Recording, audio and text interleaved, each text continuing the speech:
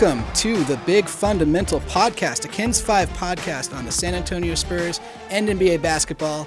I'm Jackson with the KENS 5 digital team, and joining me today we've got KENS 5 sports anchor Evan Closky, KENS 5 digital journalist David Flores, the man, the myth, the legend himself. Guys, it's so much more fun to do these podcasts when you come in and the Spurs have just beaten the two best teams in the Eastern Conference. Yeah, you know, it's a little changing of the pace here since that 8-game losing streak a little while back, but they are playing some good basketball, Flores. They really are. They really are. You know, after a while, you how many different ways can you explain that they're an up and down team? You know, and they could very well tomorrow lay an egg. So, we've come to expect that this year, but they sure are playing well. Yeah, we haven't had a 3-game win streak since the starting the season. Which tells you a lot about the way the season's gone, that they've not won more than 3 in a row. That's unheard of for the Spurs. Guys, it's a cliche to say that, you know, in order to go forward, you need to step back. But a literal step back, I would say, is change to this offense here. With LaMarcus Aldridge stepping back, taking more three-point attempts this season. Just to bounce some numbers off of you, before last night, he was 59% from 3 in his last 10 games. That's insane. Yeah. In the last 10 games for the Spurs in general, number one team in the NBA in three-point percentage at 42%. The number one scoring offense now after last night with 120 points per game. Number 2 offensive rating. Number 1 effective field goal percentage. Number 1 true shooting percentage. Is this a fluke? Is this a new philosophy? What's going on here? No, here's the thing that I especially want some fans to know, because at the beginning of the season, especially during the losing streak, it is so easy to point to this team and talk about the defense. You know, the defense stinks. The defense stinks. But the thing is, they're pretty much the same team as last year defensively. You know, and even Greg Popovich tells us that. You know, we weren't a good defense last year. No. Average at best. But what they were was a tremendous offense. They were a highly efficient offense, I think a top 5 in the NBA last year, and that is what carried them. The fact that if they can score 115 a night, they're going to win those games, because even if they hold the team only to 110, 112, they should be good enough to win in those scenarios. At the beginning of the season, we did not see that from the offense. They were cluttered, clunky. Rotations weren't working. Bryn Forbes, Marco Bellinelli were not performing up to capabilities. And now, you know, a lot of fans have gotten the rotations they've wanted. Greg Popovich has relented and has finally given Lonnie Walker the minutes that Marco Bellinelli was getting.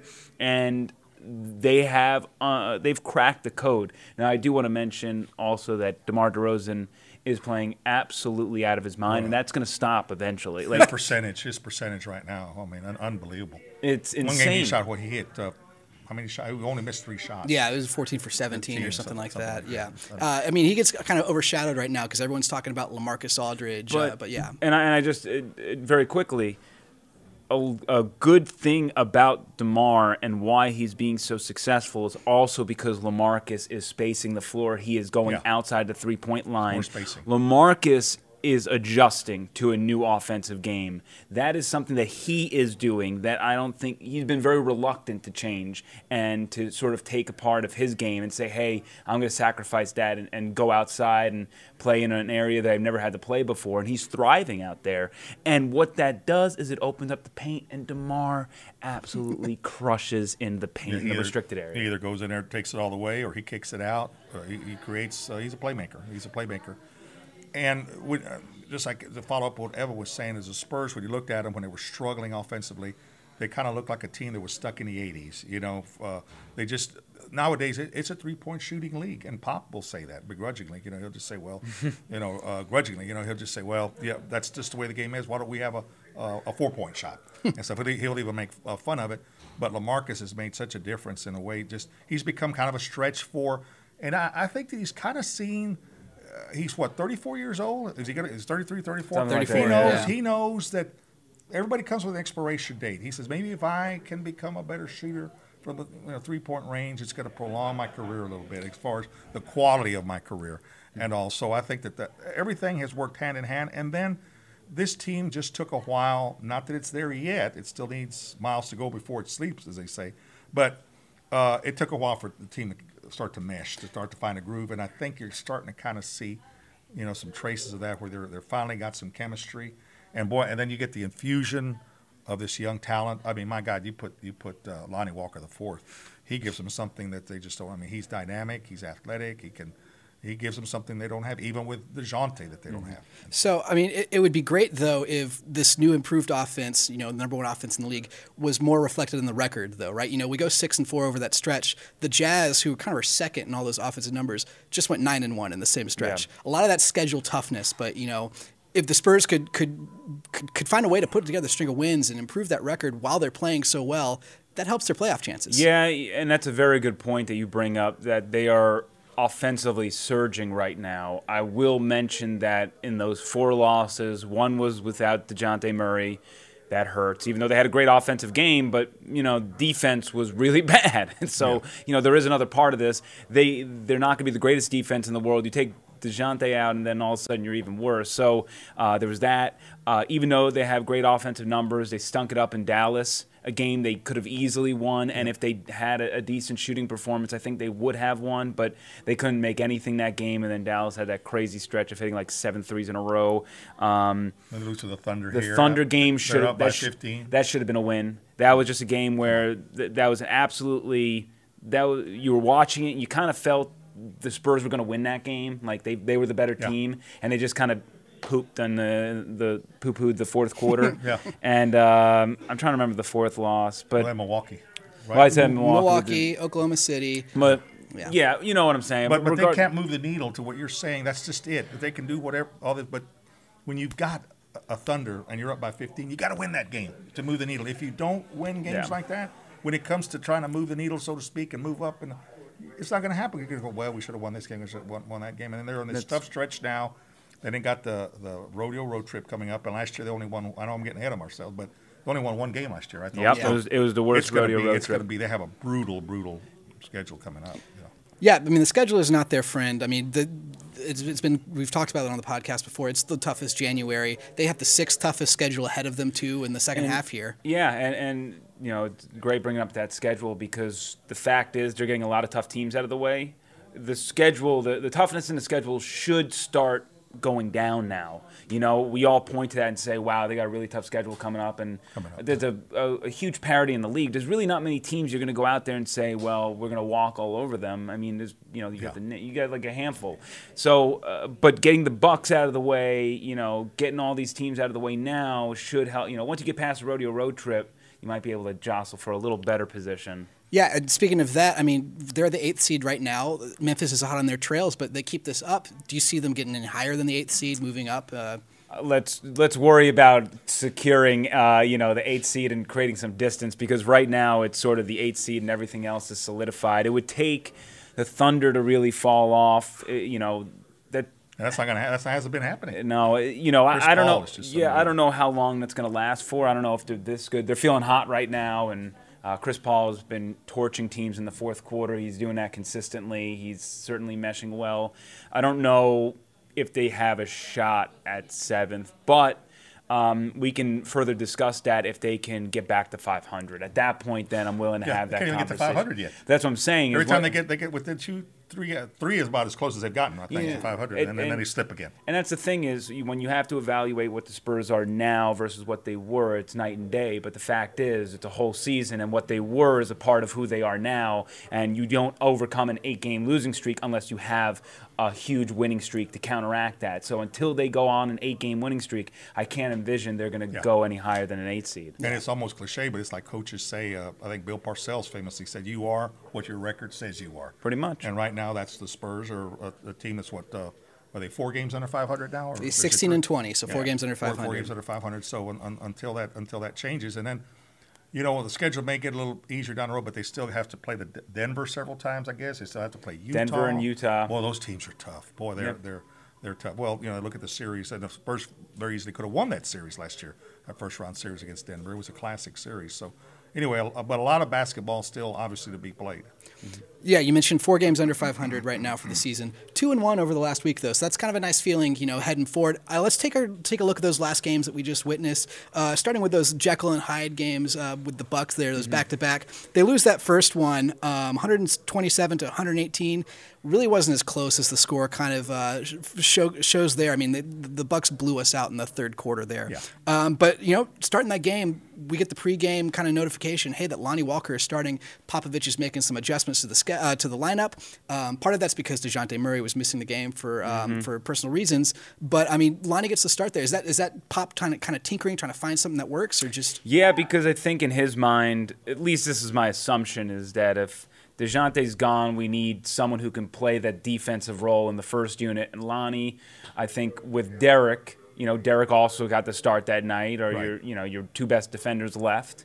Lonnie has been showing a lot of things, and if you're talking about athleticism with what Murray presents, Lonnie can also present that as well. I honestly just think it was something that he's just tried out, because without Murray, you're in trouble defensively. And then you have Bryn Forbes, who, bless his heart, the guy is a heck of a shooter. I mean, the guy's a baller. He can shoot, but he can't play defense. He's too small and he's physical. They just rush him out of the way. So you're basically playing 4 against 6 when he's out there. I hate to put it that way, but I mean, it's true. Tough. It's tough. So you can't hide him in this league nowadays. There used to be a time when maybe you could hide people. Not nowadays. Not the way as athletic as everybody is. Yeah. Especially when you're playing against Giannis Antetokounmpo, who looked like the MVP that night. I mean, you talk about second half points, 23 second half points. He also got to the free throw line 18 times. Yeah. The Spurs, were a below average defense team, as we talked sometimes. Some would say a terrible defense. But there's not a Giannis stopper in this roster. There's not a Giannis stopper anywhere in the league. But when you're shorthanded, you're already missing DeJounte Murray.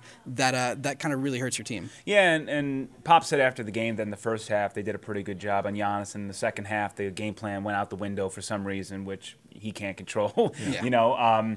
But nonetheless, that first day, I thought it was a pretty. Spurs fans aren't into moral victories. I thought it was a pretty good effort without your best defender, without your starting point guard.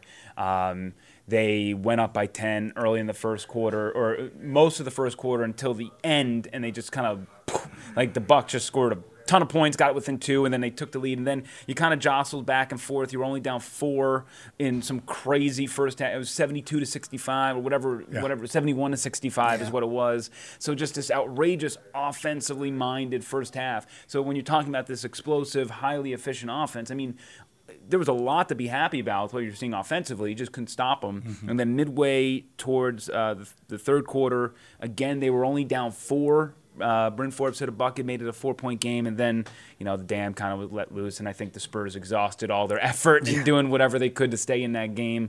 But yeah, a lot of fans get upset about Lonnie not starting. I just don't get it. This is an organization that had Manu as a sixth man forever. Yeah. It just. And I know we're talking about individual games, but talk a little bit about that defense, which I know we'll talk about it even later, a little bit more. That you've got guys on there that they are who they are. They're not going to change. We talk about Bryn Forbes. Then you got DeMar DeRozan, heck of a shooter, heck of a mid-range shooter, heck of an offensive player. Can't play defense. I mean, he's not physical at all. Plays that Matador defense. and same thing with Rudy Gay. I mean, they're soft. Great guys, but this is not about personality. Great, good offensive people, but and it's almost like makes you realize how far the Spurs have fallen. I guess, as Pop says that in their heyday, whenever the other team was making a run, in the huddle they'd go, okay, they all look at each other and go, stops on demand, and that was it. It was like Duke, when they hit the floor, when their hands slapped the floor, they would just go stops on demand. That means, okay, we're going to stop them right here. Stops on demand. Well, it's a long time ago. And that's the thing. It's different personnel and all that. And I always bring this up. The fact of the matter is when Kawhi left, they just try to scrounge for whatever pieces. DeMar DeRozan has never been a good defensive player. No. Never. So when people get upset about his defense, it's who he is. It's who he is. You can't change him. No. You can't say this guy doesn't play defense. No, he's never played defense. But what you get is the offense. Bryn Forbes, never a good defender, but you get offense. Rudy Gay, not a great defender, especially at his old age now, but you get offense. Those are the trade-offs. The problem is you have so many guys that you're saying never can play defense, but great offensively, and that you got too many of those guys. So the Spurs are working on bringing in defensive talent. That's what you're seeing in athletic defensive talent. You see it with Murray. You see it with Derek White. You see it with Lonnie Walker. You'll see it with Keldon Johnson when he gets up eventually. Yeah. So, I mean, they're starting to try to infuse these two-way guys into the program because they just don't have enough of them. Yeah. You're talking about, some of these guys on the team who you're used to seeing great offensive performance from and guys who are just kind of like surefire guys. I mean, a surprising stat for me from that game was that LaMarcus Aldridge had a better 3-point percentage in that first Bucks game than he did a standard field goal percentage. He shot 35% from the field, 57% from three, made 5 shots all night. One of them was inside the arc, 4 from behind. That's a wild stat line you're not going to see from LaMarcus most nights. But I think the shorthandedness really played into effect in that game. You're changing up your bench rotation. Of course, you're missing your best defenders you're talking about. We're back at kind of full health here, full staff for that next Bucks game, Monday the 6th. You win that one by 22 games, 22 points, 126 to 104. 19 3-pointers, a season best, is really going to help you out there. Yeah. Yeah, that was just still to this date the best game that the Spurs have played. It's their best from that start was, to finish. Like Pop said, you got to point to that game as the best. That's their best win. Obviously, best game. And Patty Mills going 6 of 10 from 3 obviously helps. Patty Mills, I can't say enough of how he has been such a spark plug for this team, even when they were bad. Without him? That's what I'm saying. You thought the 8-game losing streak was bad. That beginning of the season would have been so much worse without Patty, because Bryn and Marco couldn't provide anything from deep. I mean, what Patty's been doing, and another guy, right? Never a good defender, but such a leader. A leader. But he provide. I mean, that second unit, he is such a beast. And 6 of 10 that night, really stepped up. I mean, that's FIBA Patty. We saw him playing for Australia over the summer, playing tremendously well. A guy who is so tied into his country and so I hate to use the word nationalistic to describe him, but he talks a lot about what Australia means to him, and especially right now as Australia's going through the devastation. Yep. He was really playing with a purpose that night, just focused and dialed in, and he spoke pregame a little bit about what Australia means to him and what's going on over there and just what he's doing to help. He's one of 3 NBA players donating $750,000 to the causes there. So. Yeah, I mean, Patty is through and through going to care about Australia, and I think that as seeing Patty as part of the Spurs organization for so long. And not to mention this, us in the media, not that I would say if anybody was a bad personality publicly, but I will say people are great personalities publicly, and Patty Mills is just what you see is what you get when you talk with him. He is just an all-around really good dude, and he gets it. He just gets it. People you've ever you're ever going to meet anywhere. And the thing that's still amazing me about Patty is that he still gets to his spot. He can get to his spot and get that shot up. You know what I mean? Some games he does it better than others. But that's what I really enjoy. He's enjoyable to watch because he can dribble, penetrate, and then find that spot and go up. And stuff. He's still, not that he's that old, but he's been in the league for a while. But he knows his way around. Now, do you think that there was a little bit more of a drive behind the Spurs team as this game was kind of a more must-win for San Antonio than it was Milwaukee? Does that play into effect at all for this win here? Okay, so I'll say this. The Spurs, I think, all season long have done this, even in their worst. They play up to competition. They play down to competition. That is the next. If we're talking about next steps, I want to see from the Spurs. I want to see them, and maybe get a little ahead of ourselves, but when they play Memphis, I want to see them come off of huge wins against Milwaukee and Boston, and then bring that same effort against a team like Memphis, where you're not as excited to go play them. That is the sign of a good team. That is the sign of an improving team. So in this scenario, yes. Look, the Bucks are playing back-to-back games against the Spurs. They're not up for that game. They're not. They're home. They're happy there. Then they got to travel to San Antonio. It's a long trip. They get a day. They're playing the same team. A very monotonous sort of move to it. The Spurs are getting Murray back. That's a huge injection. They had a really good game against Milwaukee without him. They think they can win with him. The Spurs need that confidence boost. Every game sort of matters at this point. There's just a lot more riding on it for the Spurs. Milwaukee, hey, come on, but in the end, that's not to say anything. It doesn't even matter. Milwaukee, that was the first game they lost to a team under 500 in the season. Right. That is a huge win for San Antonio. Even at Milwaukee giving a half bleep effort, the fact of the matter is they should still win. Mm-hmm. That team is an NBA championship caliber team, and the Spurs took it to them. The Spurs absolutely took it to them. And, you mentioned the three-point shooting. You got Rudy Gay is coming alive from deep. He went 2 for 2 in that game. You had DeRozan hit a 3 in that game. LaMarcus is still doing his thing. Trey Lyles hit a couple of deuces. DeJounte Murray, he's starting to shoot his shot now. He's starting to look a lot better. Yeah, I mean, across the board, he is up in every offensive stat. You're talking about 2-point percentage, 3-point percentage. He's shooting so much better, and that's what you want to see. I mean, if he keeps it up and the Spurs can kind of play a little better and make a little more headlines, he's a guy who could be up for like a most improved player award or something like that. Returning back from injury. 1,000%, and he better be on the NBA all defensive team, the first team. Yeah, first. Because his deflections are out of control. Like he is just. He gets to the passing lane a lot and stuff, and he's just. It's tough to build guards with that kind of wingspan. Yeah. It just really and he is. rebounds so well for a guard. He's 6'5" and all that wingspan, but but you could tell he's really, really, really taking it to heart, working on his shot. Yeah. Working on his shot. I want to follow up right quick. I know we're talking about specific games, but just kind of the overall thing is that the Spurs. We talk about nice guys. I'm going to say right now, this is not a popularity contest or congeniality contest, but the Spurs really have a bunch of nice guys. They're all good guys. They're all nice guys. Okay, that's pretty much been the norm since David Robinson started playing for the Spurs. But let me tell you something. When they had Ginobili, Parker, Duncan, this, they tear your heart out to win a game. I mean, they're going to do it legally. But they're beasts. They're beasts. They are beasts. They have that. It's cliche, I know, but they have that killer instinct. They're not going to lose to a team they're not supposed to beat and stuff. Yeah.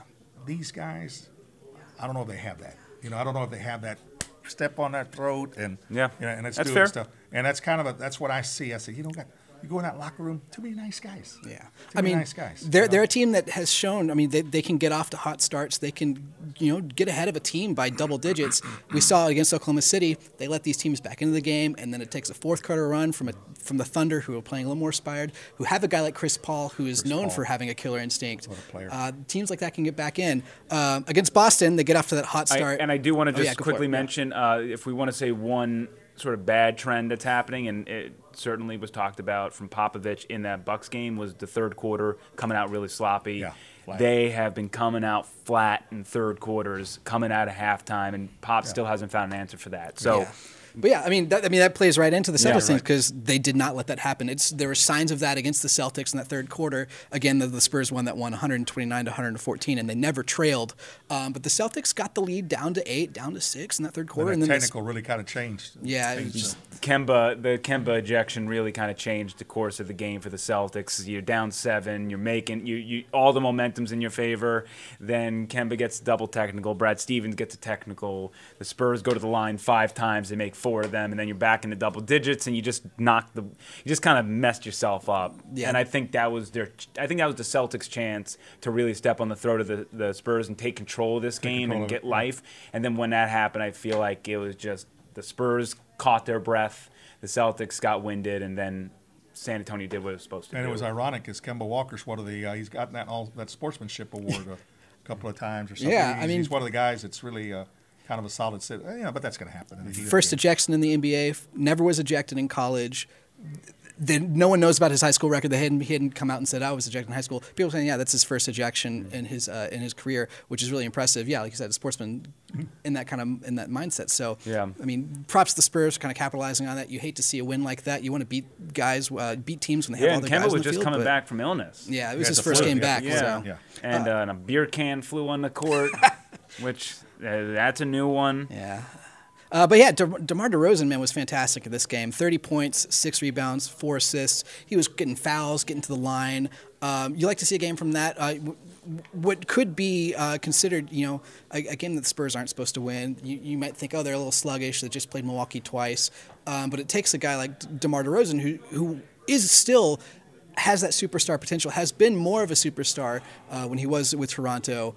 Just kind of taking over a game like that. Yeah, playing with a lot of confidence. He's playing with a lot of confidence right now. Real calm. Goes up to the free throw line, and he's on fire. Yeah. Like this guy is on fire. He does not miss. I mean, there are some of these shots where you're like, it's one of those like, I don't like it, but like at this point, I don't even care. Just let him have the ball. Yeah. 10 of 17, 59% field goal percentage. It's sort of what we're seeing. 10 of 10 from the line.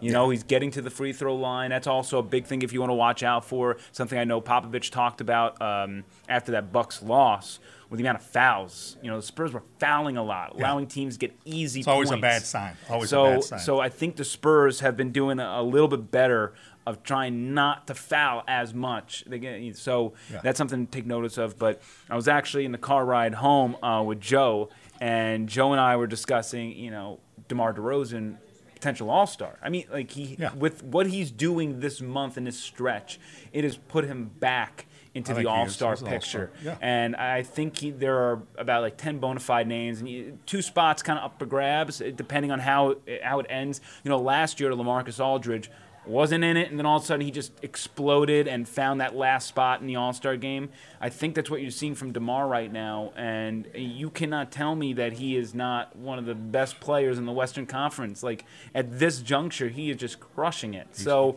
I cannot speak highly enough of DeMar DeRozan and his play, and he's carrying the Spurs offensively, and a reason why they're so efficient. He's so good at breaking down the defense, and that shot around the elbow, the free throw line. It's almost automatic. I mean, he's so good. He fades back, just puts just enough arch on the ball, make it, and then of course puts it on the floor and he kicks in. He's so good. He'll lead he leads the team in assists. That's what he did last year, right? What he did last year.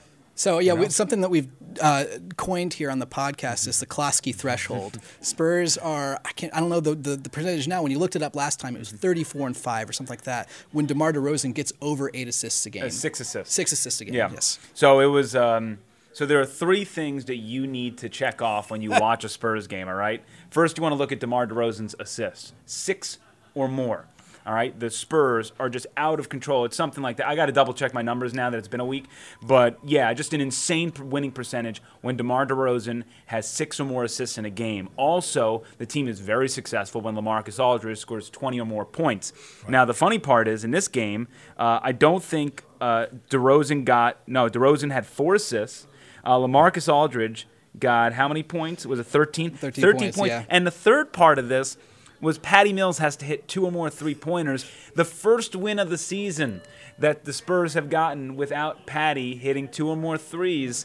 He only got 1 in this game. So bing, bang, boom, did not get any of the 3, and they happen to win. A very rare instance. The Spurs are now 1-12 when Patty hits 1 or 0 3-pointers in a game. Yeah. But if you were to collect all 3 of those, it is very, very, very, very hard for the Spurs to lose if they have all 3 of those statistical categories in their favor. Those markers. Yeah. So that's the Closky threshold for you from the man himself. And that shows you how well they played. They didn't need that. Yeah. They figured it out anyway. I mean, yeah, when Trey Lyles hits every single one of his shots, you're in pretty good place there. And I think he was playing with a lot of confidence. All these Spurs were. I mean, David, you mentioned DeMar DeRozan has had a lot of confidence recently. But you beat the best team in the NBA. You come out your next game, you're probably going to feel a little confident. And that's what the Spurs did here. The proof of the pudding, so to speak, is going to be like Evan was saying, this next game tomorrow against Memphis. You're on the road. Memphis ain't chopped liver. They've always played the Spurs well. We're going to see how much continuity, how much carryover they have. You're not going to get as up as you did against Milwaukee, of course, or even Boston. But you better be sharp, or you're going to get. And I like what Pop always says: you got to go in there in any arena, whether you're at home or on the road, especially on the road. Appropriate fear. Yeah. Appropriate fear. You have to go in there with that. I also want to mention part of the reason why Patty hit 1 3 and they were able to still be so successful is Bryn hit 4 threes. Yeah. Bryn has to do his job. 15 points from Bryn is what, honestly, you expect 12. You need 12 to 14 from Bryn. Yeah. That was the next progression for him. He's got to do that because Lord knows he's not helping you defensively. Yeah. So and what fans you have to understand is the answer isn't just sit Bryn. You can't just sit Bryn. You can't just sit Marco and both of them sit.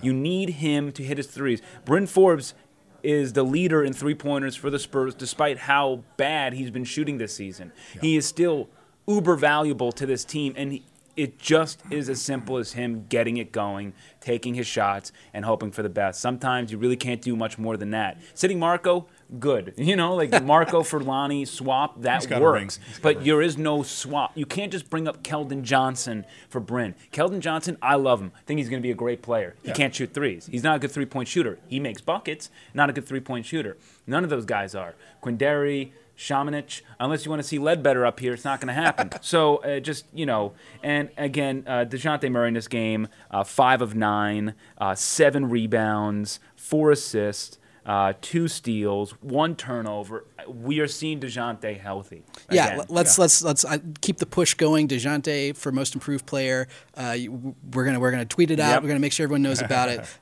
So we mentioned what's next. Memphis, they're neck and neck with San Antonio for that 8th seed. So this is a very important game for the Spurs to go out and win. Like you say, they can't play down to a team below them in the standings right now. And the last time they played Memphis, they had the best offensive performances, one of the best offensive performances ever in franchise history, scoring 145 points. Yeah, beat the team by 35, I think. Yeah, it was just a blowout. No one could miss. And remember, just like I think what I was thinking when the Spurs went to Boston, they remember the beatdown that they got from the Celtics. Yep. Memphis is going to remember how poorly they played in that game. And also look out for this. In that Memphis game, DeMar DeRozan handled the point a lot. And I think that was a game plan sort of thing. I thought maybe that'd be a sign of things to come. But DeRozan led the charge. DeJounte spread the floor. And really, DeRozan creating, he had a ton of assists in that game. Yeah. I think they hit all 3 of those markers that game. That is something to watch out. Watch DeRozan leading this offense again, and maybe Memphis adjusts now this time around. Yeah, it's a game of matchups, like they say. Basketball's a game of matchups, and also a game of rhythm as a team and individually. And we're seeing the Spurs. What comes first, the chicken or the egg? Guys are finding the rhythm. DeJounte's finding his rhythm. Certainly, DeMar has hit his rhythm, and now the team has started to hit his rhythm. Can they sustain it? Yeah. How long can they sustain it? It's a long season. There's going to be some blips and stuff, but we'll see whether they can hit a groove, where they're more consistent and they're not down here. Yeah, and then after that Memphis game, the road trip continues. They go to Canada to play Toronto. And I'm going to say DeMar DeRozan, now it goes back to – we didn't really make any mention of that this year, but he goes back to Toronto, and he only got to go play there once last year. And if you remember, the Spurs lost that game because he fumbled the ball at half court. They should have won that game. Yeah. It was a terrible loss. They were up by 1. It should have been an easy win for the Spurs. He totally chokes it up. The ball and Kawhi goes the other way. And so – I guarantee you DeMar is going to be prepared to play in that game. Yeah. He'll play lights out. Yeah, and the Raptors are the 4 seed in the Eastern Conference right now. And then after that game, they play Miami, who's sitting at the 2 seed. They're knocking out the top 4 in the East right here in this stretch. Miami's playing really, really well. What are they doing? Geez. Well, and the Spurs right now, a lot of the reason you're seeing some success is 3-point defense. Been a lot better recently. Now, looking at that Boston game, even early on, they jumped out to that 22-3 run. Yeah. If you look at that game tape, Boston missed a lot of open threes. Milwaukee too. When they beat Milwaukee, the game plan was stop Giannis and just let them shoot threes and pray they miss, and that's what happened. It's really the only way to beat Giannis, by the way. Yeah. So when they play Miami, that's really going to be an emphasis to stop Butler, pray they miss on the outside. I don't know if that's going to happen, but to me, you got to win Memphis. You got to win in this situation. You got to win Toronto. They don't have Siakam. They don't have a lot of their good play. They got some injuries. There's somehow. Nick Nurse is a tremendous coach. They're staying above water. They're winning games. It's just that's a game you got to win. If they can come out of this road trip, these last 3 games here, 2-1, that's a success, and that kind of puts you a little bit further into that 8th seed, kind of more grounded into the playoffs there, especially when you're knocking out, one of those wins would be against your toughest competitor right now in the Grizzlies for that spot. Amazing would be going 3-0, but going to Miami is going to be tough. If they go on this road trip 4-0, watch out, because that put them 1 game under 500 coming back home. Yeah. Now you got some serious momentum. Now you're like, we're like right there at 500. Yeah. Let's get over 500. Let's attack the next thing. Yeah. So that's my thing is when they get back to 500, then we can talk about jostling for a playoff position. Until then, there's really nothing to talk about. They're barely 500 at home. There's been danger where if they lose this game, they're going to be under 500, but they've always managed to win it. Stay 1. Are they up 2 above 500 at home? No, I think they're a little better. I thought they're a little better than that at home, actually. I don't actually have it in front of me, but I think they're just right about that. They're hanging at that 500 level all season. So isn't that hard to believe that just 4 years ago, this is a franchise, not a team because the team's different, but this is what a come down for a franchise that just 4 years ago lost only 1 game at home. Yeah, tied the Larry Bird Celtics for the best. And of course, that's how often does that happen? I know, right? and how often do you get a guy? And Joe Reinagel's here bringing us donuts. Yeah, that's unfair. Throwing a fat guy like me. You guys are working. But that's a thing that Spurs fans also have to recognize. Like how often does it happen that you lose 1 game at home? How often do the stars align that you get Tim Duncan, Manu Ginobili, and Tony Parker on a team together forever? So just. That's the bridge. Shows right? How fortunate people, and therefore the way I look at it, you think about that to know. Okay, fortunate, and it's not going to happen. Things like that just don't happen. Yeah. And you can ask the L.A. Clippers about this. How often they were always in the lottery.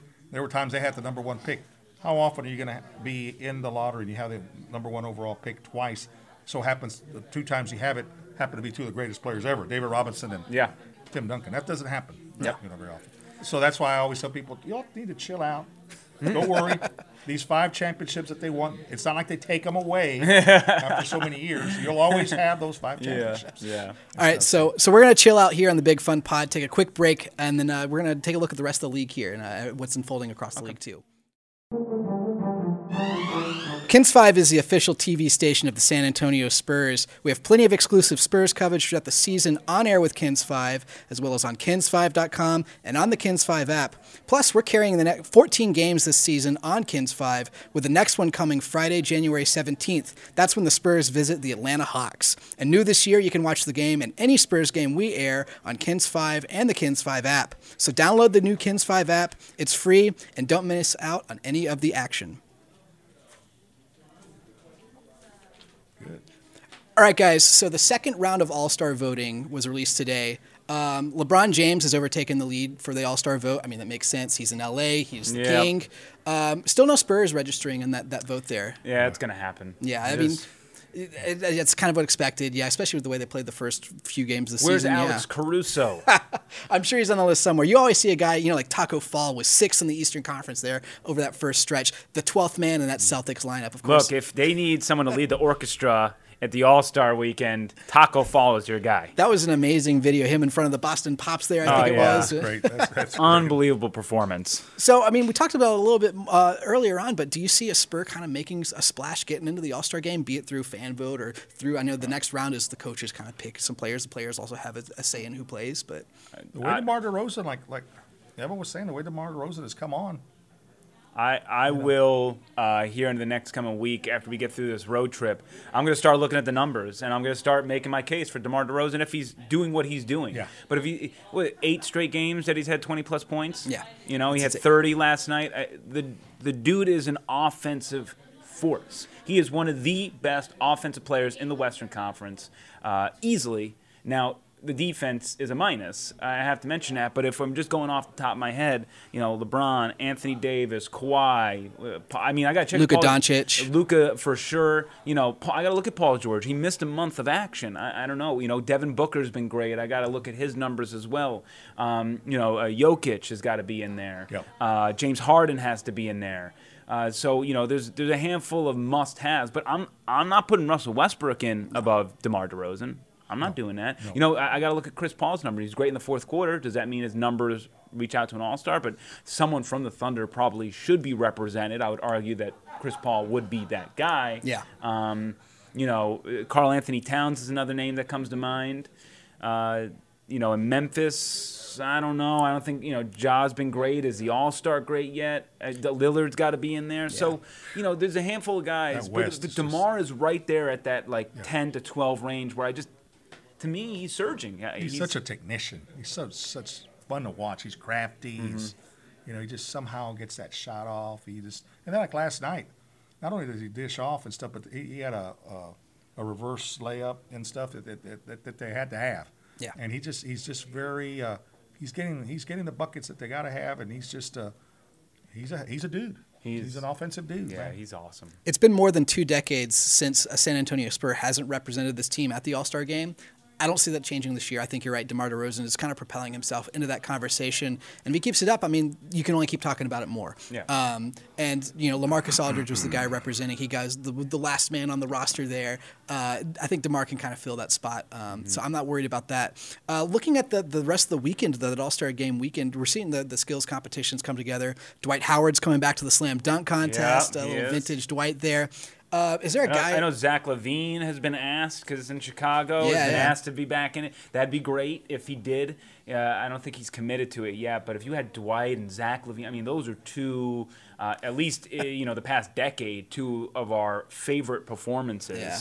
In the dunk contest. So that'd be great just to have those 2. So there's another name, if we're talking about great performances in the All-Star game and the slam dunk contest, that needs to be added to this, and that's Vince Carter in his last season. I don't know if he still has the legs for a dunk contest. If he can do through the legs and give the He dabbed before dabbing was cool when he, that gift. Yeah. But man, if he can do that, then just give him the trophy. What a guy. Yeah. Want to ask you? Yeah. Looking ahead here, as we look at the second half, because first half season is going to end here pretty soon. What team or teams are most capable of breaking up that Lakers-Clippers? Everybody says it's going to be Lakers and Clippers playing for the Western Conference Championship, and the smart money said that's what's going to happen. Mm-hmm. What team or teams do you see have the best chance to maybe break up that that matchup? Yeah, I mean, I've been very high on Nikola Jokic all season. I think he's playing himself into that kind of shape. If Denver can kind of put a run together, I think they're a team who got their first taste of playoff experience. A young team, guys playing in their first games, and I mean they knocked the Spurs out in 7. Didn't have a great run the next round there. I guess they went against Golden State in the next round. And it's good that you said I'm pretty sure he took it. He went in shape. No, they went to Portland. They went to Portland. That's right. They lost in 7 to Portland. Yeah. That's what it was. Jokic was in bad shape when he walked. Yeah. Oh, God, come on, get in shape. He's getting there. Finally getting there. I think the Jazz are putting together a run, and that's a team that can really just stop you on defense. You talk about stops on demand. That's the team that can do that this year. And I mean, they're adding new pieces like Mike Conley into the rotation. I think they're starting to figure things out. Like they went on that 9-1 run. And look, and Houston's always going to be in the picture. They're always going to be around. Last year they kind of got a bad draw, and then had to play Golden State around early. With James Harden, anything is possible, honestly, as long as he's not playing the Spurs. Spurs are pretty good against him. Yeah. But nonetheless, I agree. Denver is a team that I do not want to see in a 7-game series. Is a team It's weird. Denver is a team that I want to see and I don't want to see. Denver is a team that I think can break them up. But Denver is also a team, if I'm the Spurs, I kind of want to see. Comfortable with them. I think that they're prone for bad offensive nights. The fact that they have a big man can match up with Jokic, even though he's nearly unstoppable.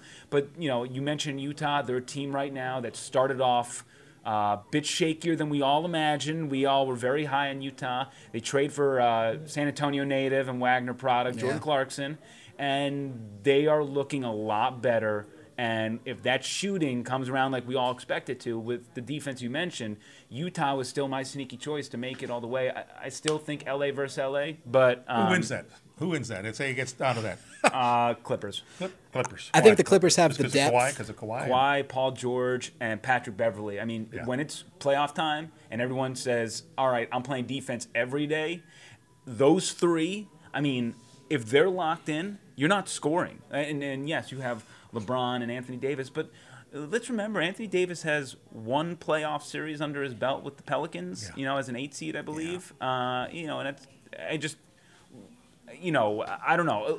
I'm not down on LeBron in the playoffs either, but I just think that at this juncture, I like the Clippers team more than LeBron AD versus all. And it was fun. It was interesting.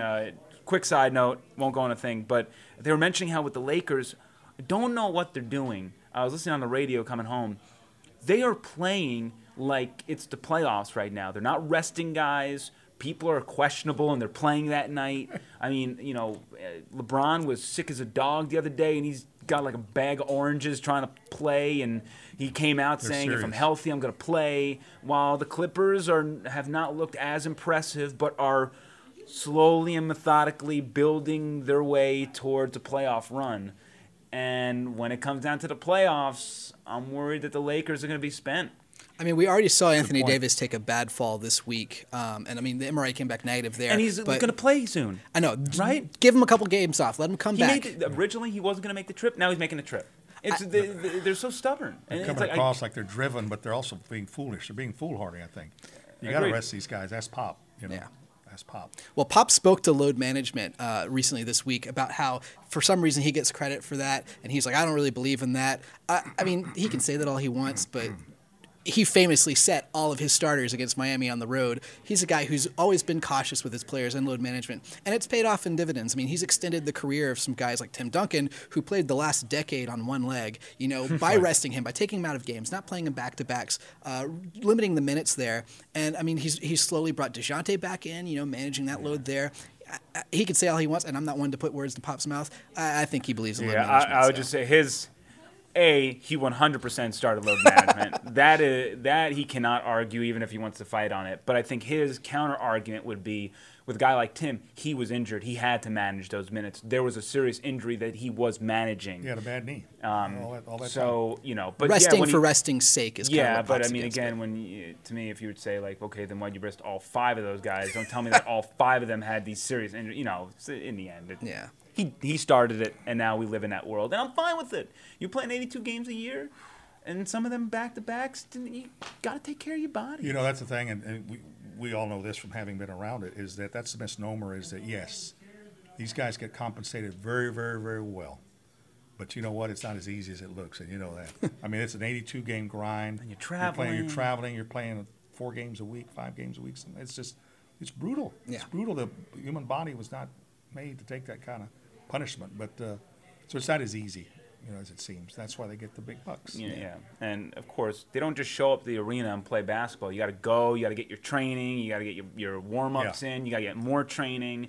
I mean, it's a full work day and then some. It's not just an 8-hour gig. I mean, it's a whole lifestyle to get ready for games. And when you play a game at 7:30 in New Orleans, and then you got to fly back in the middle of the night, then get home in your bed and then play that night again in the AT&T Center. I mean, and it's so different than it used to be even 15 years ago. The nutrition is big, and you see the players, the Spurs, after the game. The guy comes by and gives them their little smoothie, and it's all, none of them are the same, and they've all got for their needs, for their specific needs and stuff like that. They know they can't have a cheat day. They can't go out and eat a Whataburger or whatever. I mean, everything is just they're like well calibrated machines, and they're not robots like Pop always says, but they've got to take care of themselves. Yeah, the funny story was at the end of the Denver Nuggets series last year, and Bryn Forbes talks to the media for the last time, wrapping up the series, and all of a sudden a staffer hands him a Dr. Pepper, and he's like, "Oh, I haven't had one of these in like a half a year." That's like literally, he's just so happy to finally drink a Dr. Pepper. It's something you can take advantage of when the season ends for you, I guess. Those treats you've kind of deprived yourself of at the season. We end every podcast here on the Big Fun Pod looking at something that's driving us batty. And so I just want to throw something out to you guys that's kind of been driving me a little bit batty this week. Markelle Fultz dropped a career-high 25 points on Tuesday. That's awesome. You love to see a guy who kind of has been derided his whole career, hadn't been able to put it together. Some of the derision's been, kind of deserved and some, but not really. He's a guy who was drafted number 1 overall by Philadelphia in 2017, and they spent draft capital to get him. They traded extra picks to move up in the draft 2 spots to get him, and they bailed on him after a season and a half. He still isn't, finding his way. He's just barely averaging double digits this season. He's coming off the bench as a role player, and you kind of expect a guy taking number 1 to turn into a superstar in this league. But granted, he's also 21. So I'm just curious, did the 76ers give up on him too fast? And is this a trend that you're seeing around the league, especially, evaluating that Lakers trade they made for Anthony Davis when they got rid of Lonzo Ball and Brandon Ingram? I'll say this, and I always hear fans on Twitter complaining about Lonnie doesn't play enough. Lonnie wasn't playing enough last year. Where's Keldon Johnson? Where's Shamanich? Where was Derek White when he was coming up? Yeah, I mean, DeJounte Murray, too. The fact of the matter is, let's throw out the guys like, none of these guys are Luka Doncic, okay? If Luka Doncic walks through the doors for the Spurs, he would play day 1. That's what Kawhi did, right? Kawhi day 1 played. Why? Because he was such an extreme talent. Tim Duncan, extreme talent. When you're extreme talent, you're going to play. So throw that out the window. Those are 1%ers of the 1%ers, just superstar all-stars. For every good example you can tell me of a guy thriving, I can give you an example that flamed out immediately because of the pressure that is put on them when they have to play ASAP, day 1. So Markelle Fultz is a great example, a guy whose expectations were chosen by the position in the draft versus the man that he was when he stepped on the court. Yeah. So the fact is, the expectations are here, and because he was drafted number 1, automatically he needed to play day 1. And I don't think that was the case with Fultz. And I think the Sixers failed Fultz because not only did they throw him into the fire right away when probably should not have, his performance proved he should not have, but then it got to him, and then he started having the yips. Then he went through the yips, and the free throw shooting, his form. I mean, his form went awry. I mean, he got the injuries. I mean, there was a night and day difference from what you saw in his college days at Washington versus what you saw in the league. So I just always remind fans, and the fact is nobody ever talked about the G League and who's coming up from Austin when you had Tim Duncan, Manu Ginobili, and Tony Parker. You didn't care. Now all of a sudden you care because they need talent. Talent doesn't grow on trees. Trust the process, which is something the 76ers something the 76ers coined and they didn't do with Fultz, and I think it was a really big disservice. And now he's in Orlando. I think now he's out of the limelight and can sort of take his time to see if he is something or he's not. Yeah. But you have to have these players have to have, unless they're cinches. Like Evan was saying, the examples of some of these great players. If they're not cinches, they need seasoning. That's the only way they're going to get better. They've got to play. That's why people will ask, how come Lonnie's over there in Austin? Because he needs to play. He's not going to get anything out of sitting on a bench watching us play. Watching the varsity play, what I mean. You'd rather him play on the JV and get some minutes and get his win, get conditioned and learn a little bit about the pro game. That's not the NBA, and all. But you've got to have that. You've got to have that, and you got to trust the process. And it's also like, look, Pop didn't fall off the turnip truck yesterday. He's been around. He knows. And the organization has great minds too. Exactly. He knows they're good. If the Spurs are anything, it's player development. They know how much, the upside a player has, how much he needs to work and all that. You just, these people have no idea. They're going to throw them out there. No, you got to have time. Yeah. Everything in its time. I'm all for everyone complaining about Lonnie Walker supposedly playing earlier. He should have, 100%, and not giving it out. And I'm not giving into anybody that says, well, Lonnie's playing great now because of Pop sitting him early in the year. I think that's BS, and that essentially gives Pop an out anytime he's wrong to just say, oh, well, this is part of the plan. No, I think they gave Marco his due because he's a veteran and he's proven, and when Pop did sit Marco, he wanted to say, I gave you every chance to win this job, and it's now his turn. And that's what happened. You can complain about the patience, but the fact is the player development, taking your time, letting guys work out the kinks in Austin is so great for them. And the Spurs rarely whiff on players. And what do they do all the time? They nurture them. They nurture all their players. Yep. They're the best in the league as far as, And the fact is, they're like, oh, just throw them out there and let them learn the hard way. That is easy to say, but demoralizing for these top-flight athletes who all they've been is dominant in their lives, and then they have to face these realities of going against top talent. At least in Austin, they know that they're working out kinks. In the big leagues, when you're messing up there, there's no other place, there's no potential to go. It's like, well, if I can't make it here, what's next for me? Yeah. It's funny. So go ahead. Yeah. No, I was going to say, besides the game, learning the game, the NBA game, you're also talking about guys that are playing against grown men. A lot of these guys are 20, 21 years old, and you're going up against guys. There is a difference. These guys that have been in the league for a while, it's tough. You not only in basketball thing, but just on the bus trip from the hotel to the arena, things like that. The hotel. These guys are grown men. You have to get acclimated to that whole culture and stuff. It's just more than basketball. Yeah. It's funny that you mentioned the Spurs historically have nurtured players and found success doing that. You get guys like Derek White or people that the other teams didn't draft who kind of fell through the cracks. Derek White's a guy who didn't even start in college. It took him a while to find his footing in college there, and they nurture these guys and they get success out of that. So many things the Spurs organization has done throughout the 23 years of this dynastic run they've had in the NBA have been duplicated by teams. The Golden State has tried to build a team finding these guys and kind of building franchises around these superstar talents who stay there and are San Francisco guys. Oklahoma City, Sam Presti has really been open about, we're doing the Spurs model here. We're doing that. And what an effort he's doing. Especially this year, I know. They're rebuilding, and Billy Donovan's got that. He's the coach of the year right now for me, Billy Donovan. Yeah. And you look at the way the game is played now, it's shades of the 13th, 14th beautiful movement Spurs. So there's a lot of things that people take from San Antonio. Why not nurturing the players? Why is it just because there's an expectation we need to get these faces out there on the court? You talk about Markelle Fultz. That was a piece that I think that Philadelphia thought you bring him in with Joel Embiid and Ben Simmons. He's the third piece of this championship run. We can start now.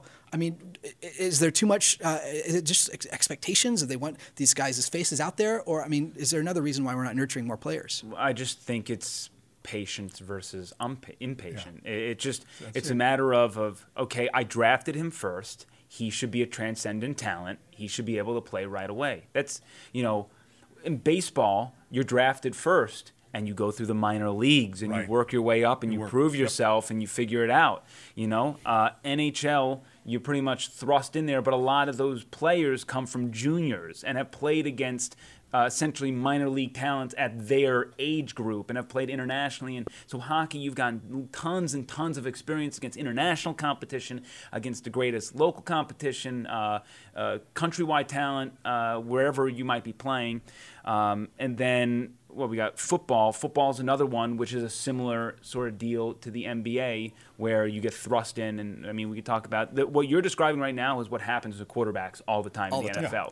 And that's why leagues like the AAF and right now the XFL are so important, because some players need time to thrive, right? Ryan Tannehill having a great year with the Titans, and he's thriving, but he didn't do that right away. Right. And it's like, where did he come from? I don't know. He got older, and maybe things are starting to click in a bit of the system, So it just works for some players, and it works for others. Some can come in right away. Some need a few years. And I can't even begin to think about some of the talents that maybe, if they just had a couple of years to figure things out at a slower pace, that they might have been an amazing talent, but they flamed out because they were pushed too early. Yeah. The Spurs don't do that, and that's a credit to them. And I'll never, ever bang against the wall saying that the young kids need to come up right away. I believe in that process, and it speaks for themselves. So, I just think that people are stubborn. I think it's ultimately that's what it comes down to. Yeah. Well, so, lot to talk about. Yeah, let's talk about. So, the Spurs are going to continue this road trip: Memphis, Toronto, Miami. When we come back next week, maybe they're 2-1, maybe they're 0-3. Who knows? Mm-hmm. But whatever happens next week, we'll be here on the Big Fundamental Podcast to break it all down. You can follow us on Twitter. You can like and subscribe us wherever you may be listening: Apple Podcasts, Spotify. We're out there in that podcast multiverse. Evan Closky, thanks for joining us. David Flores, anytime. I'm Jackson, and we'll talk to you guys next time. What it do, baby?